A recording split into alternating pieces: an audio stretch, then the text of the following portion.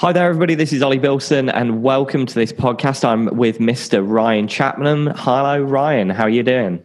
I'm doing good. Well, excited for today because we're going to be talking about a topic that's a little near and dear to my heart by the very fact that I've engineered, re-engineered, and spoken on it numerous times all over the world, it seems now. And I've been lucky enough to do it and really make it what it is as a byproduct of you and Trent, and a big testament to the technology and the platform that we obviously use behind it that makes it so effective, which is, of course, the Foam Funnel Framework. Yeah, I'm excited to talk about this. I think in our last episode, we kind of left off saying we were going to cover the 4 pillars, and this is one of the pillars. Which pillar is it? Is it 3 or 4? This is the 3rd pillar, actually. Okay. Yeah. And I hope people don't mind going out of order, but I thought this was so powerful that it was worth moving to the front of the line. Yeah, absolutely. Well, I think the thing is... Do you mind restating the pillar too? That way people can have some context that maybe are just coming in fresh and didn't catch our last discussion. Yeah, sure. So at a high level, the first pillar is vision, really getting clear on the reason why you exist as a business. Sometimes we forget why we're doing what we're doing. Also get clarity and crystallize on where you're going as a business, and having a clear mission, having kind of a North Star, and then distilling that down into annual priorities and quarterly goals, and dictating really the rhythms of the things that you should be focusing on to move your business forward towards those bigger goals that you have for your business. To you don't really achieve a vision, you need a vision. Sure. But you need some milestones in order to keep you on the right track and on the right path. So every business needs clarity on that. And some people think... And we'll go more into that on another episode, because I think there's a lot there. And I was starting to think things, and I bit my tongue. Yeah, sure. And just for clarity, in case you think that that's not for you, like you wonder, well, like, why would I need a vision? We will go into it a lot deeper, but believe me, adopting a solid strategic planning framework will guide you whether you're a startup business or you're less than 100 grand in turnover. It will be revolutionary for you. So a vision is... I can attest that it makes everything easier, because all your decisions, all your prioritizing, all that becomes very simple when you have a clear vision of what you're about and what you do for the market and how you do it. And then it just makes all the decision making easier. Absolutely. Now, the second pillar is building what we call a growth team.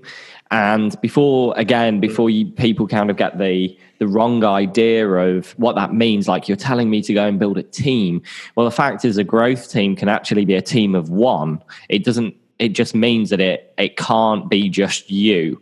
Even if you want to keep your organization very lean and very profitable, which I'm also a big fan of, without having to have an office or multiple offices or, 5, 10, 15, 20 staff or whatever it is. That's okay. You just need to know the disciplines that you need and what you need help with to create the capability internally to be able to execute on the things that are actually important. So again, I'm really excited to talk about that, but I'm biting my tongue really hard. Yeah, definitely. There's a lot to talk about there. We'll do that another time. Yeah. And then the third pillar is what we're going to talk about now, which is building an inbound selling system.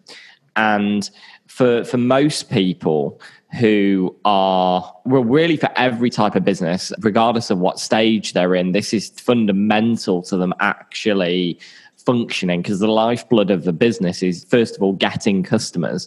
And there needs to be predictability and consistency of moving people from advertising into sales conversations that lead to money in the bank and cash in the bank. Yeah, and I'm really excited that we're going to be talking about this topic, because after our last discussion, that concept of how most businesses that are in that, you gave some ranges, and we'll probably get into that again. But there is a sales focus that needs to happen, because if it doesn't happen, the business won't cash flow sufficiently to survive to get to the next phase. And I think so many organizations want to skip the sales. They want to go just to marketing, Yeah. Well, and they don't recognize how critical having a sales-oriented And that doesn't mean you can't use marketing automation, as we'll get into, right? But it has to be very sales focused, not marketing, long-term nurture, drip focused, which is the tendency I've at least witnessed in most people to get into marketing automation. Yeah, I mean, the sad fact is that most people don't really understand the concept that, and it's not their fault, by the way. When I say most people don't understand it, I don't mean that in a condescending way. Sure. I mean it in the fact that genuinely, it's unfortunately what you've been told up until now from a lot of people, quite honestly, is not always quite accurate as I've seen things play out. I can only talk from my personal experiences, but I can tell you, building four separate successful businesses in different industries, that this has been true to me, that you need to understand the concept that leads don't become customers, prospects do. And most people think that prospects are things that you hear about in like a sales pipeline. This is only reserved for people that have sales teams. And, I'm a big advocate of actually introducing a sales mechanism to a business that doesn't currently have that capability internally, because when they understand that it can be actually very profitable for them to introduce that, to have somebody inside of the business that's now working with prospects and not leads, because these leads are qualified themselves through the marketing that you've been doing, so they can have quality conversations and meaningful conversations. It can really change the dynamic of a business and really accelerate. It can be the catalyst for double-digit growth year on year. What's interesting about that too is, having worked with directly or indirectly some very large corporations, there are some of them that are completely sales driven. They don't have the marketing component at all. In fact, many of the large companies are so, and that's why sales is such an important component, is they're fully sales driven, like cold calling, the whole works. They don't really have these mechanisms. If you were to give some of these mechanisms to some of these large corporations, they would go from being good to amazing, like overnight. And so, but as a small business, you don't have that luxury. So you really do have to have these mechanisms in place. Otherwise, you won't survive, because you don't have the luxury of investment firms and big lines of credit and all these things. And you probably shouldn't, because it would just bury you until you get the sales mechanism down. Yeah, definitely. Well, I think the other thing is that there's a misconception that some people think that they can't actually afford to bring in that internally, when in actual fact, in my experience, that's not actually quite true. There are some things that you need to consider in the engineering of your business, whether or not it is worthwhile you bringing that internally. But the dollar amount that you're bringing people in for is probably a lot less than you may think it would need to be to consider bringing in a salesperson. You may think, well, if I'm selling something that's like $2,000, $5,000, $10,000, then of course it might make sense for me to bring in a salesperson. I've met loads of people that are selling things for like $5,000 that think that it's not worth them having a salesperson. Oh, geez. Well, let's just put that into perspective. Yeah. I sell something that is $49 a month, and I have a salesperson. In fact, I have two. Right. But, here's the interesting thing: as we get into the phone funnel framework, I think it will help people to recognize what folly there is in thinking you can't afford salespeople, or it's not right for you yet. Because the reality is, with a phone funnel framework in place, you actually don't need a quote unquote salesperson. Because you almost are getting to the point where you need an order taker, somebody that understands your product well enough that they can answer questions about it, a simple framework so that they know how to approach the conversation in a way that's meaningful to the prospect. And then that's it. It's basically saying, okay, you've been prepared, you've been, filtered. Now we're at this point that it's time to have a buying decision discussion. And then we're going to participate in that. In fact, we found, hopefully our sales guys are listening, but sometimes our support guys are even better than the sales guys, because they have more of that mentality of, let me find out where you are and how do we get to you to where you want to be, versus, how do we get money out of your pocket? And the reality is, nobody likes to be sold to, but everybody likes to buy. So you just have to give them a way that they can do that. And the phone funnel framework, I feel like, really exemplifies this process of preparing, accelerating, and then filtering, which I think you can get into and break down more. Yeah, absolutely.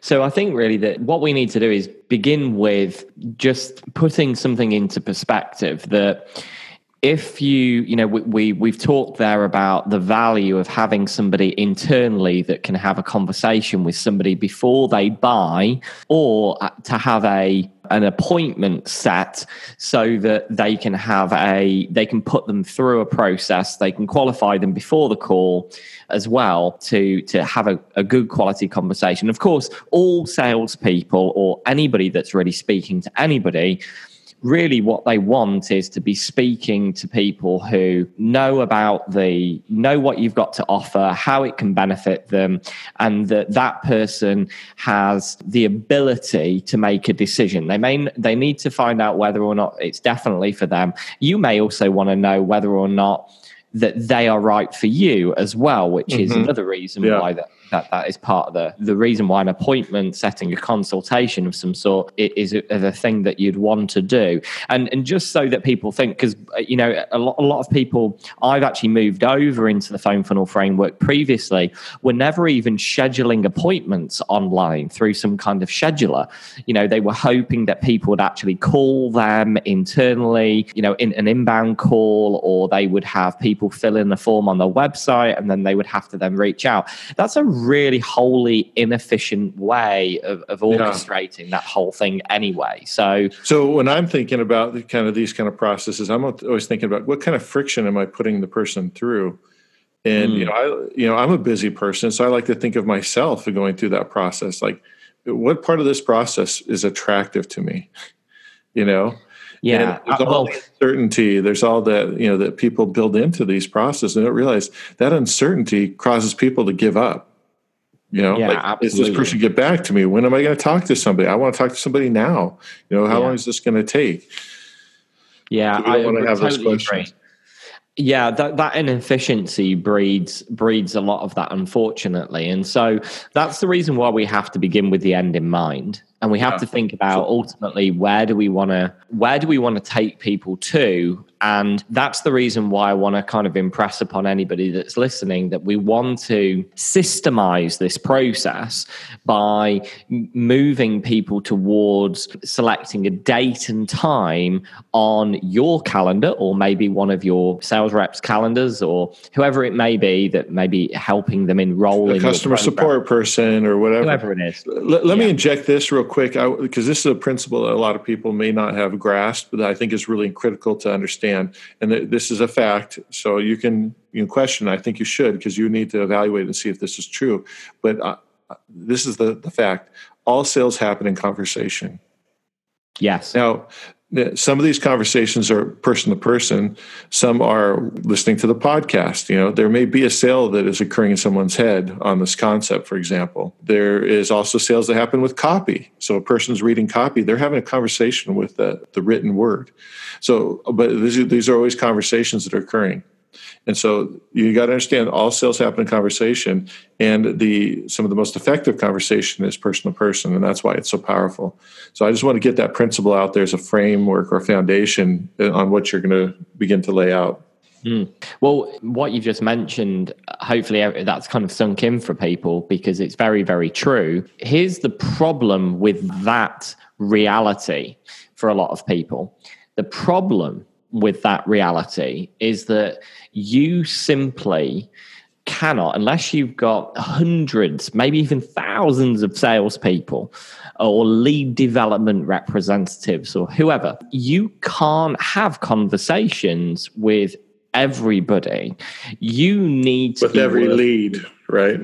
Yeah. I mean, you'd love to. I mean, we'd love to, but we all know the reality of that not everybody who is inquiring about your services, and especially when it comes to information first marketing, when you're providing value in advance and you're implementing solid direct response marketing, by the very nature of the fact that you're cultivating, you're capturing people's interest, you're collecting their contact information to follow up with them in exchange for some value that you're promising. To speak to all of those people would be virtually impossible. And they're probably not yet ready to engage in that conversation yet. And that's the reason as we now talk about the phone funnel framework, the reason why this is so powerful, because what we're actually doing is we agree now that we need conversations with people in order to be able to sell to them. We know, ideally, in an ideal world, we'd love to speak to everybody to know how we can help them. But now we can kind of flip that on its head and say, well, how can we use and how can we leverage technology and media and mechanisms that exist today that previously hadn't existed, and be able to use those to let people qualify themselves, so that when we do have those conversations, then they're going to be quality ones, meaningful ones that are going to ultimately turn into business for us. So let me interject here that commonly when this was done in the past, it was done at the expense of the prospect or the lead, as opposed to in their interest. And that's what's really powerful about the phone funnel framework in particular, is instead of it being at the expense of the person, right? So instead of it making it so that they have to jump through all these hoops, it's more like a slide.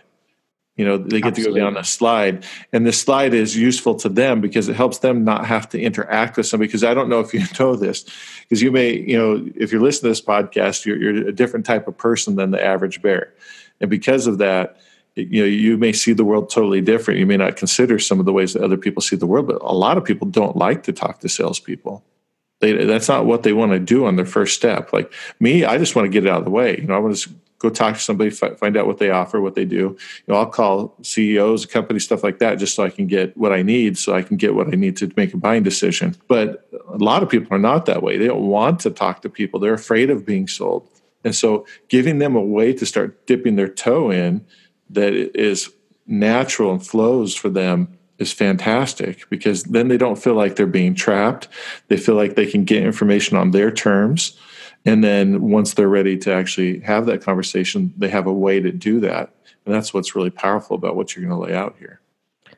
Yeah, and I'm glad we're kind of setting the scene for it a little bit, because I think sometimes, including me, you can gloss over this very easily, and actually there's a number of layers to the reason why this works so well. So there's absolutely no question we've implemented what I'm about to go through in lots of different types of businesses that sell lots of different types of things.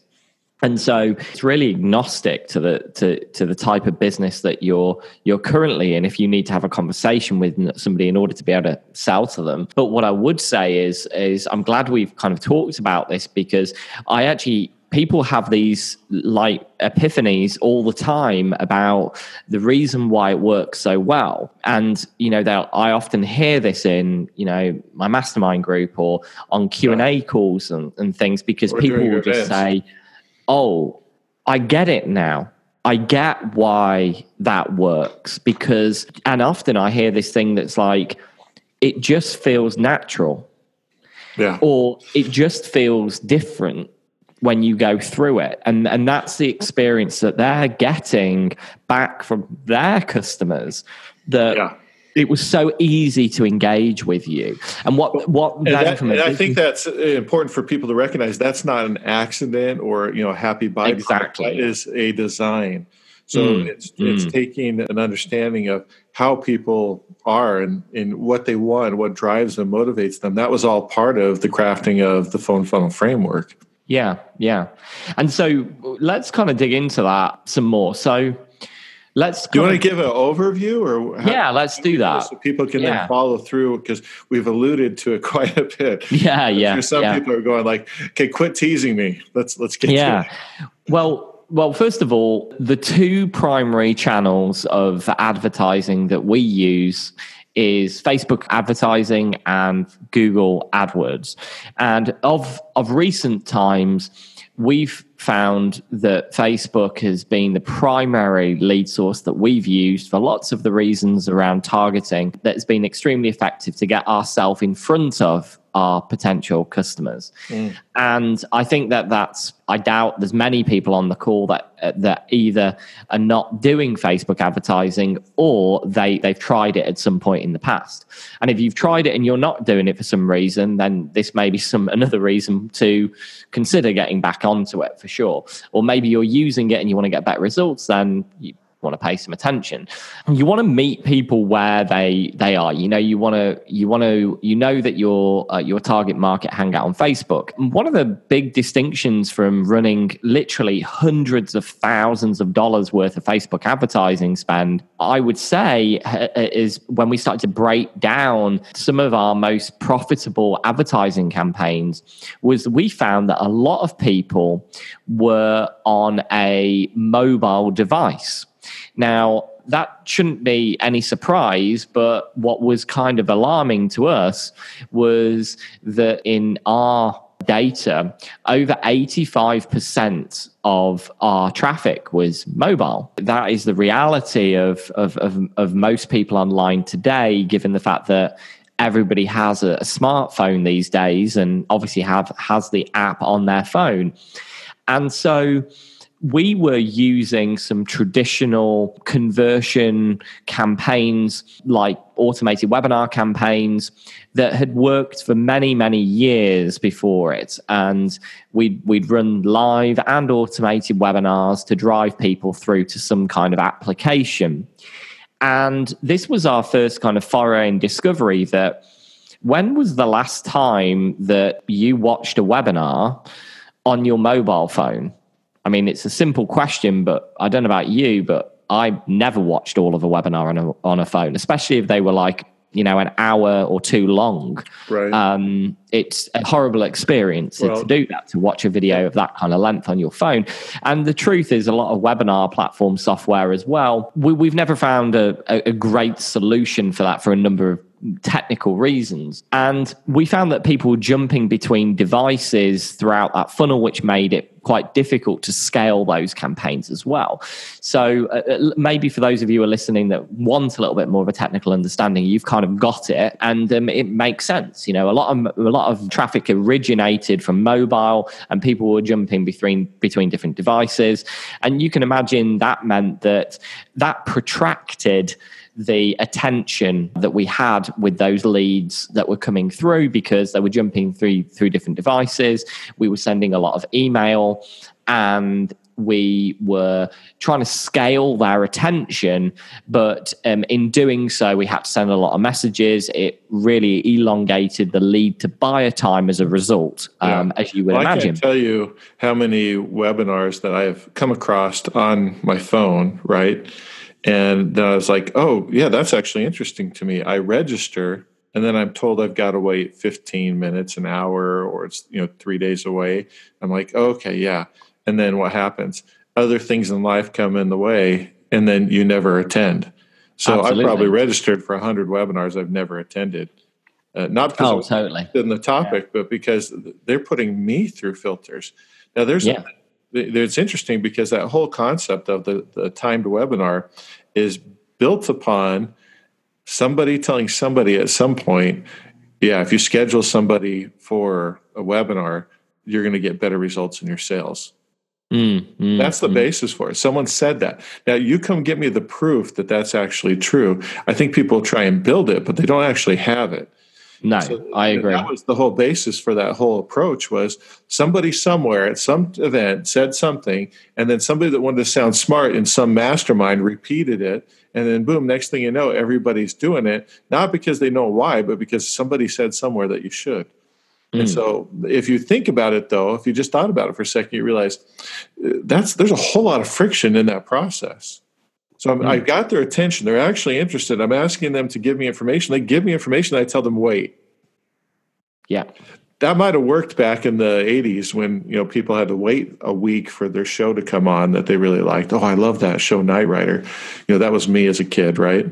Yeah. Oh, absolutely. Yeah. I was looking forward to Friday all week. It was. You've got on-demand Knight Rider now, Mr. Chapman. Well, I know, but so that's where we live. We live in the Netflix time. So asking people to live like they were in the 80s when we're in the Netflix generation is crazy. Yeah. And yet that's what people were doing because they were told to do that. In fact, to this day, I'll get people to get angry at me when I challenge that. Yeah, I agree. And they don't know why. It's more of a religion for them than it is a fact. It's not like that. This is something that they know. It's something that they've been told and they believe it and they don't know why. And you got to question those things. And that's kind of was your genesis as well. Then. It was because we were just seeing, show up rates go down. We were seeing more people that were not, making it through the webinar to even see the offer.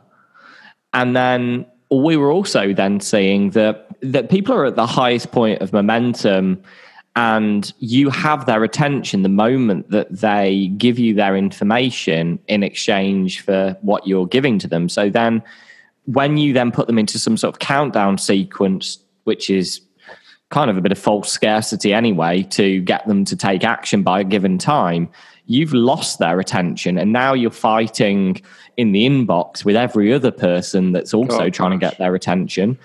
Yeah, let's not even get into that because that's going to... Yeah, that's a whole different thing. That's definitely another whole podcast on its own, another episode there. But the truth was we were just seeing things decline. And it made sense because we're not living in that time now. People want to, they want to consume they want to consume the information they've requested like now. And they want to do it in the most convenient way. So this now starts to, so we've kind of established that, first of all, Facebook is where your potential customers are hanging out, number one. We've also established that the majority of people that are there who are browsing on Facebook and on the platform are on a mobile device. Certainly, the majority are from our data that we've seen, over 85%. So then, now that we've kind of started talking about why there would be an obvious decline in the way that the old way of doing things, now we know that if they're on a mobile device and we know that there's all of this inconvenience and all of this wall and all these walls we're putting up and all this friction, then we now need to think of a better way. And if we know that they're on the mobile device and we're trying to just communicate with email, then we know that there's a better way, don't we? We know that there's a way that we can connect with the device that's in all of our own pockets through text messaging. And that was our kind of revelation, really, was that we went from seeing text and SMS as the gateway to actually getting the information initially that we needed to continue the conversation with them. And what I mean by that specifically is that in the past, what we used to try and do was use lead capture forms with first name email and then try and get people's phone number on the front end to try and tell them that we'd send them sort of reminders for the webinar or something like that. But obviously, the more information you ask for, the conversion goes down. And there's no real reason. It's a very tepid reason to be able to ask for that information anyway. Yet, the one piece of information that we actually need at the end of the day is if we're going to have a conversation with them, even if we're going to reach out to those people at some point in the future, we need their phone number. Yeah. And that's kind of where then we started to think, well, okay, maybe there's a better way here where if we can dovetail the response mechanism and the delivery mechanism together, so we're actually delivering messages and communication through text and SMS, not only is it likely to grab the attention because we're going to have it, we're going to hold it for longer because we're going to deliver it directly to the device that they're already on. That was a really big thing. But also it means that when they request that information and we deliver it to them through text, they're then going to take the next action and actually engage with the very thing that they've actually asked for. And we had seen this be a big factor with email over a long time, not just with webinars, but also asking people to download free guides. And, people used to have white papers and all of these different kind of lead magnets and video series and mini classes and all this stuff that you can use on the front end. We'd seen so much of the open rate drop off because people request stuff all the time, but you lose them. And so building these two we've all done together, it, right? Like, I think this is worth exploring just a little bit so people don't, brush over this and glaze over it. But you've all requested something by email, then you've gone into your email box and you sat and waited. And you didn't really want to get into your email inbox in the first place because you knew there's a bunch of stuff you hadn't taken care of that was in there waiting for you. You know what I mean? It's sort of like when you have somebody that you're responsible to and you've made a commitment to them and then you didn't keep that commitment. How excited are you to see them the next time? That's the email inbox. Because there's so many things there you have to look at and deal with, but you don't want to because you don't really want to. It's not the top of your list, but it's important. And so it's a place that people want to avoid.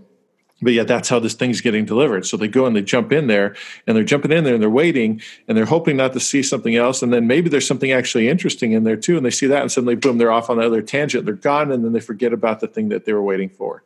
If you don't think that's how people operate, think about yourself. And I guarantee everybody operates in that same way because it's a human nature thing, right? And that's a pretty big deal when you're trying to get someone's attention. So that ability for you to go from the mobile phone where they found your ad and were interested in the first place, and then back into a place where there's no competition to speak of, right? And the text message is pretty critical. But that also another thing, I don't know, what do you call it? I call it marketing rule number 19. I know you don't call it that because it's kind of my funny deal and it kind of sounds weird. What do you call that concept of? Well, I think it's becoming, as Dan Kennedy would say, a welcome guest rather than an annoying pest, because email does drive a lot of behavior, but we do more based on relationships than we have ever done before. And receiving text messages when we've explicitly given permission to to text us the information that we're actually requesting, then allows us to not only deliver it in the most convenient way, but we can then continue the conversation in almost a non-invasive way that is more humanized anyway. Right. That's so critical to open that door, because the marketing rule number 19 states that before you decide how you're going to lead capture, you got to know how you're going to sell. Yeah, most people figure out how they're going to generate leads instead of worrying about how they're going to sell to them. And then they don't sell, and they can't figure out why. This is why the Phone Funnel Framework is so important, is because Ollie thought from the beginning, I've got to sell. This is a sales mechanism. This isn't, okay, I got to generate leads, and then I got to sell them. It's a sales mechanism, starting with the end in mind of how we're going to sell. So that's why the phone number is so critical to your process. As you said, hey, look at, everybody has a phone on them now, just about, right? Yeah. It's within 3 feet of them 24/7. 24/7, it's within 3 feet of them. So if I can get that, now I can call, and if I get the permission, I can text. Yeah. If I can do those two things, that's installed on every single phone. Yeah. Every single person is using the phone and the texting on their phone. They're not all using Facebook Messenger. They're not all using other things, but they all are using, SMS and phone. So if I can get that, now I've got the golden key to the palace. I can get in, and I've got a chance to have a conversation now. Okay, so you've got the phone. Yeah. You realize that's super critical. Where does it go from there? Well, here's the other reality of Facebook advertising is that it's different from intent-based search platforms like Google AdWords. So you call it what? Yeah, well, with AdWords, people are looking for what you've got to offer. They've got a problem and they're looking for a solution, and they search that problem. Yeah. With Facebook, we're really interrupting them on a social platform. So here's the things that we found about this was that, albeit you can make some of this work, Facebook wants to provide the best user experience to its customer base, its user base. What that means is that when you're trying to do off-site conversions, meaning you're trying to drive people from an ad away from Facebook to a landing page to get them to opt in for something, there will be, and just mark my words, this is only going to get more restrictive from a Facebook standpoint. The reason why it's going to get more restrictive is for a number of reasons around compliance, but it's probably going to get more restrictive because ultimately it's not the most desired way that Facebook believes that advertisers should be using that platform. And so one of the things that they created was they call it a lead generation objective, but we call it lead ads, Facebook lead ads. Mm-hmm. And we'd seen these arrive on the scene as an advertising objective, which meant that the difference between this and a normal conversion-based objective, one where you were driving people away from Facebook, was that Facebook now allowed you to collect the contact information from its users inside of Facebook rather than driving them away and off the platform. And so when they did this, it was great because you could see where Facebook were going with it. And there's definitely seemed in early tests to be a bias almost towards using that objective. Facebook was throwing a lot of traffic your way. There was a high level of impressions, a good level of impression share. And what that meant was that was great because it also, not only was our ads being seen, but also it meant that by the very nature of a Facebook lead ad, Facebook was actually pre-populating the user's information inside of that form in Facebook. And a lot of people, love that idea. But there's one huge, big problem with that. If you were just using Facebook lead ads as a way to collect contact information, and that is that if you were doing it the old way without the marketing know-how behind it, people were still collecting email. Yeah. And so they were getting loads and loads of leads through Facebook lead ads because, as I mentioned, it seemed, if there was or not, but there seemed to be a bit of a bias towards that. And so people were still inside of the platform. They were getting leads. They were getting email. They were getting first name. And then they were trying to follow up with them. And everybody I spoke to were like, these lead ads just don't work. They flat out don't work. You get loads of leads. It's rubbish data, rubbish contact information.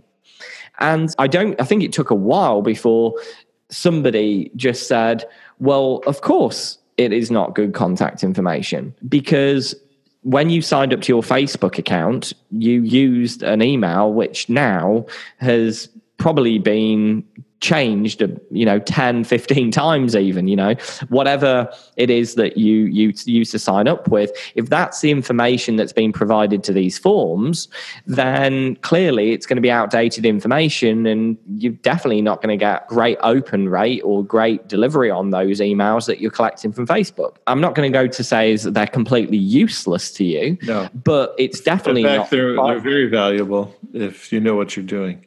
Exactly, yeah.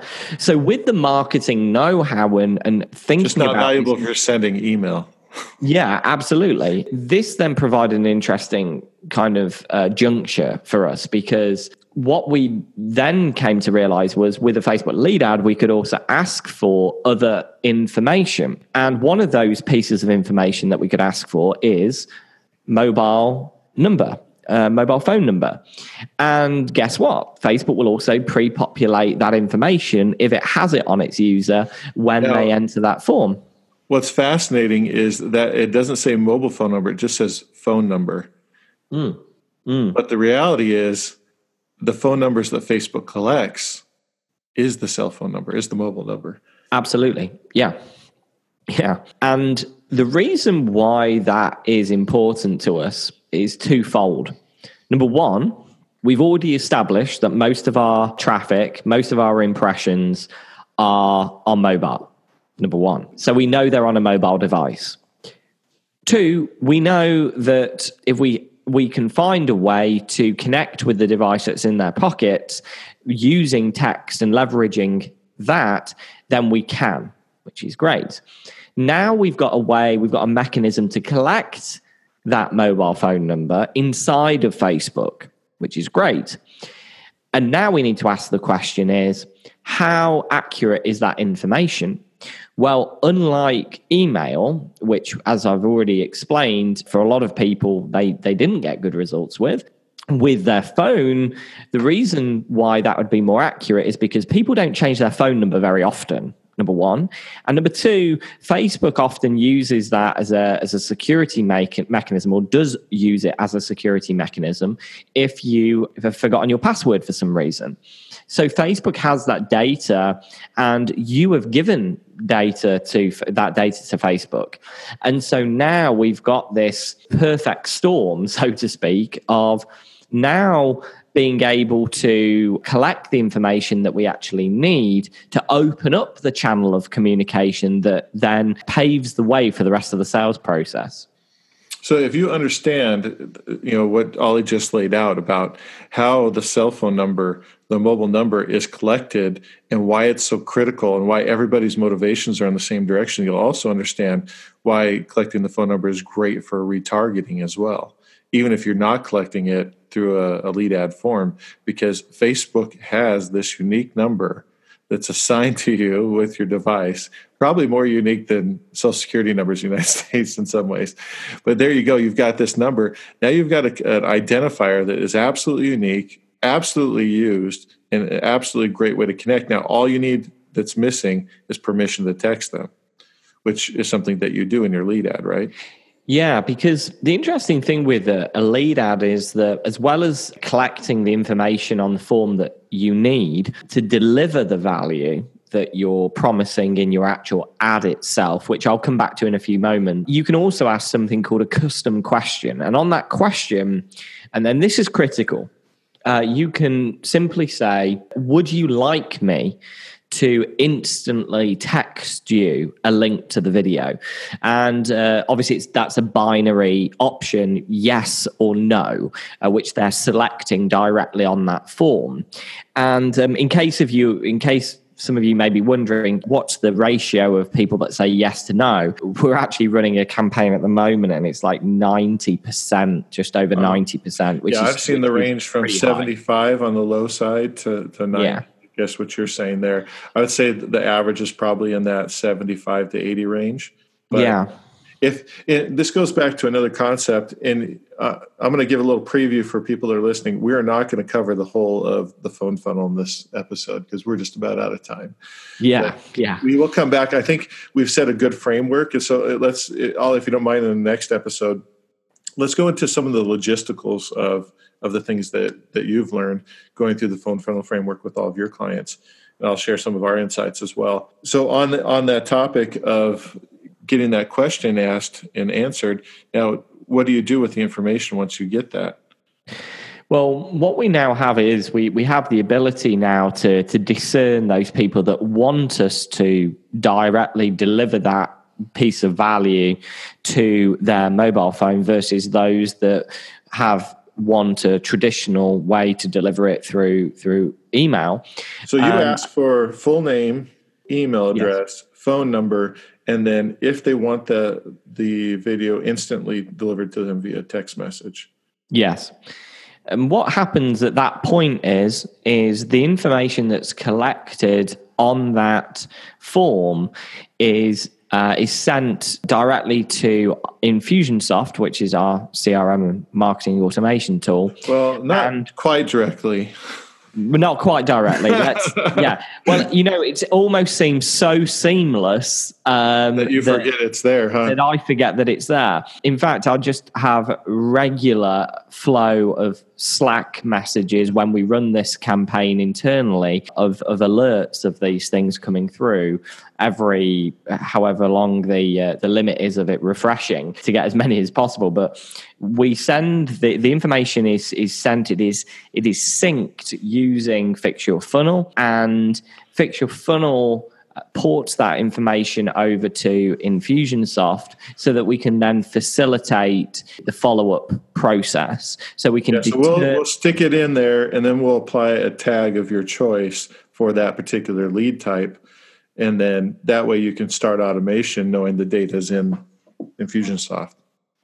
Yeah. So the great thing about that is, we're clearly building our list and using Fix Your Funnel to move that information over, but also we're moving that information over of not just the contact info, but also the permission as well, because we may want to in the future know and discern those people that we have permission to be able to text and those that we don't as well. Then we also use Fix Your Funnel. This may not matter to some people, but to us, we like to see it, is we use Fix Your Funnel bot. In fact, actually, we have an integration set up now because it's part of your Sync platform, of course, which allows us to push that information into Slack. So actually, my team can actually see the flow of these new leads coming through all of the time and the information that's being collected and ultimately that had been passed over to Infusionsoft. I know that seems like a minor thing, but for me, that's been a major part of all my businesses. And I take it so for granted that I never hardly mention it. But having Slack, once we got Slack, which was like as soon as it came out, we heard about it. We're like, oh, this would be great. We started utilizing it that way. Having Slack, having a channel dedicated to all the activity coming off of your ads is really critical because leads is the lifeblood of the business.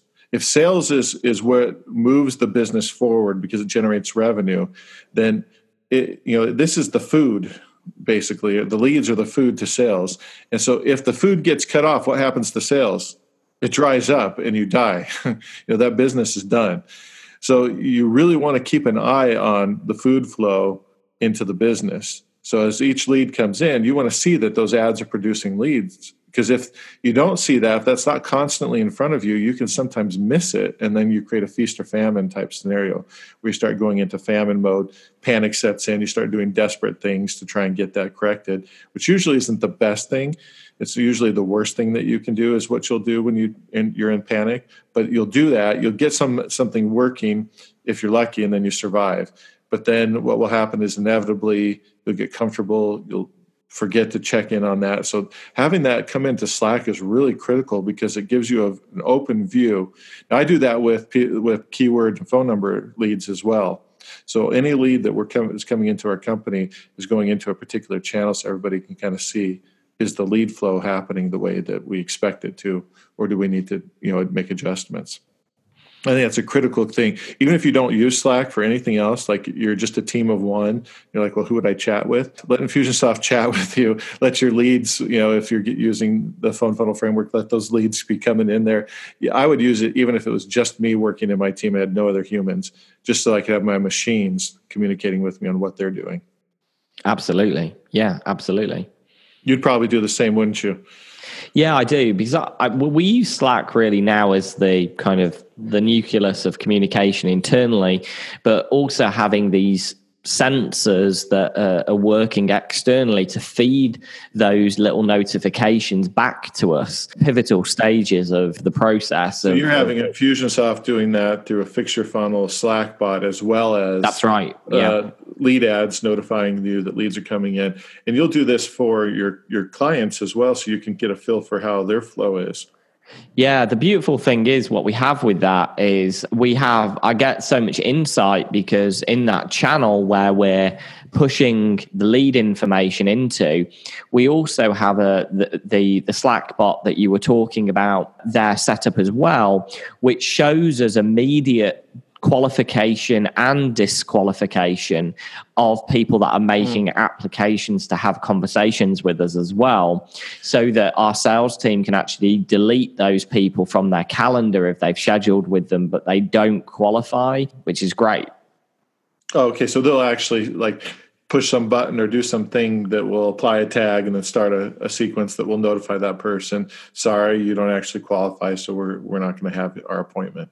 Yeah, or another bot that we use is, if once a call and an appointment is scheduled with a qualified person, we also push that through as well, even with the booking date as well. So we've got everything there that's just coming through, and it's just a nice to know. So as we're talking and having this conversation right this very second, I can see, looking through the Slack history today, even just as a glance, and it is quite a long thread now, but I would imagine that there's probably, without me looking, probably about 100 leads there or thereabouts have come through.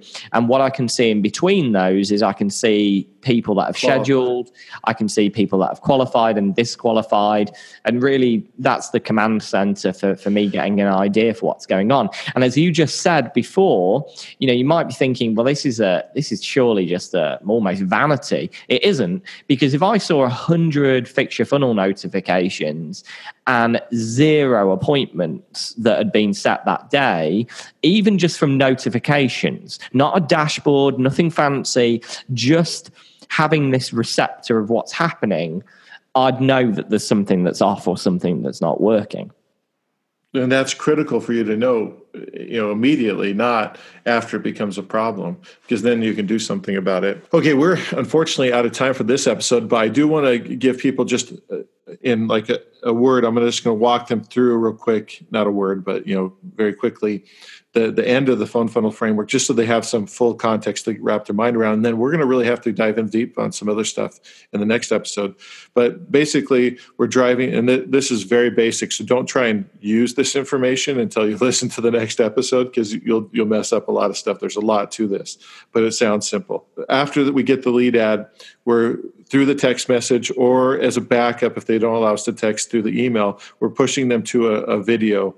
And that video is going to be an introduction, and then that's going to push them to maybe a slightly longer video that will then invite them to set an appointment to see if this is right for them and discuss with a member of our team if this situation is good for them.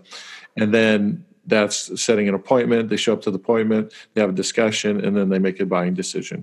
So that's like a very brief. I know I missed some pieces that you use, Ollie, but hopefully that does enough justice so people get a feel for what this overall framework is.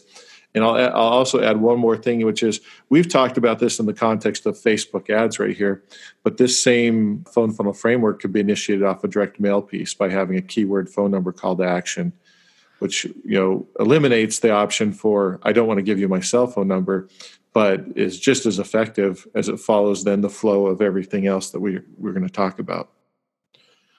Certainly. Yeah, looking forward to that.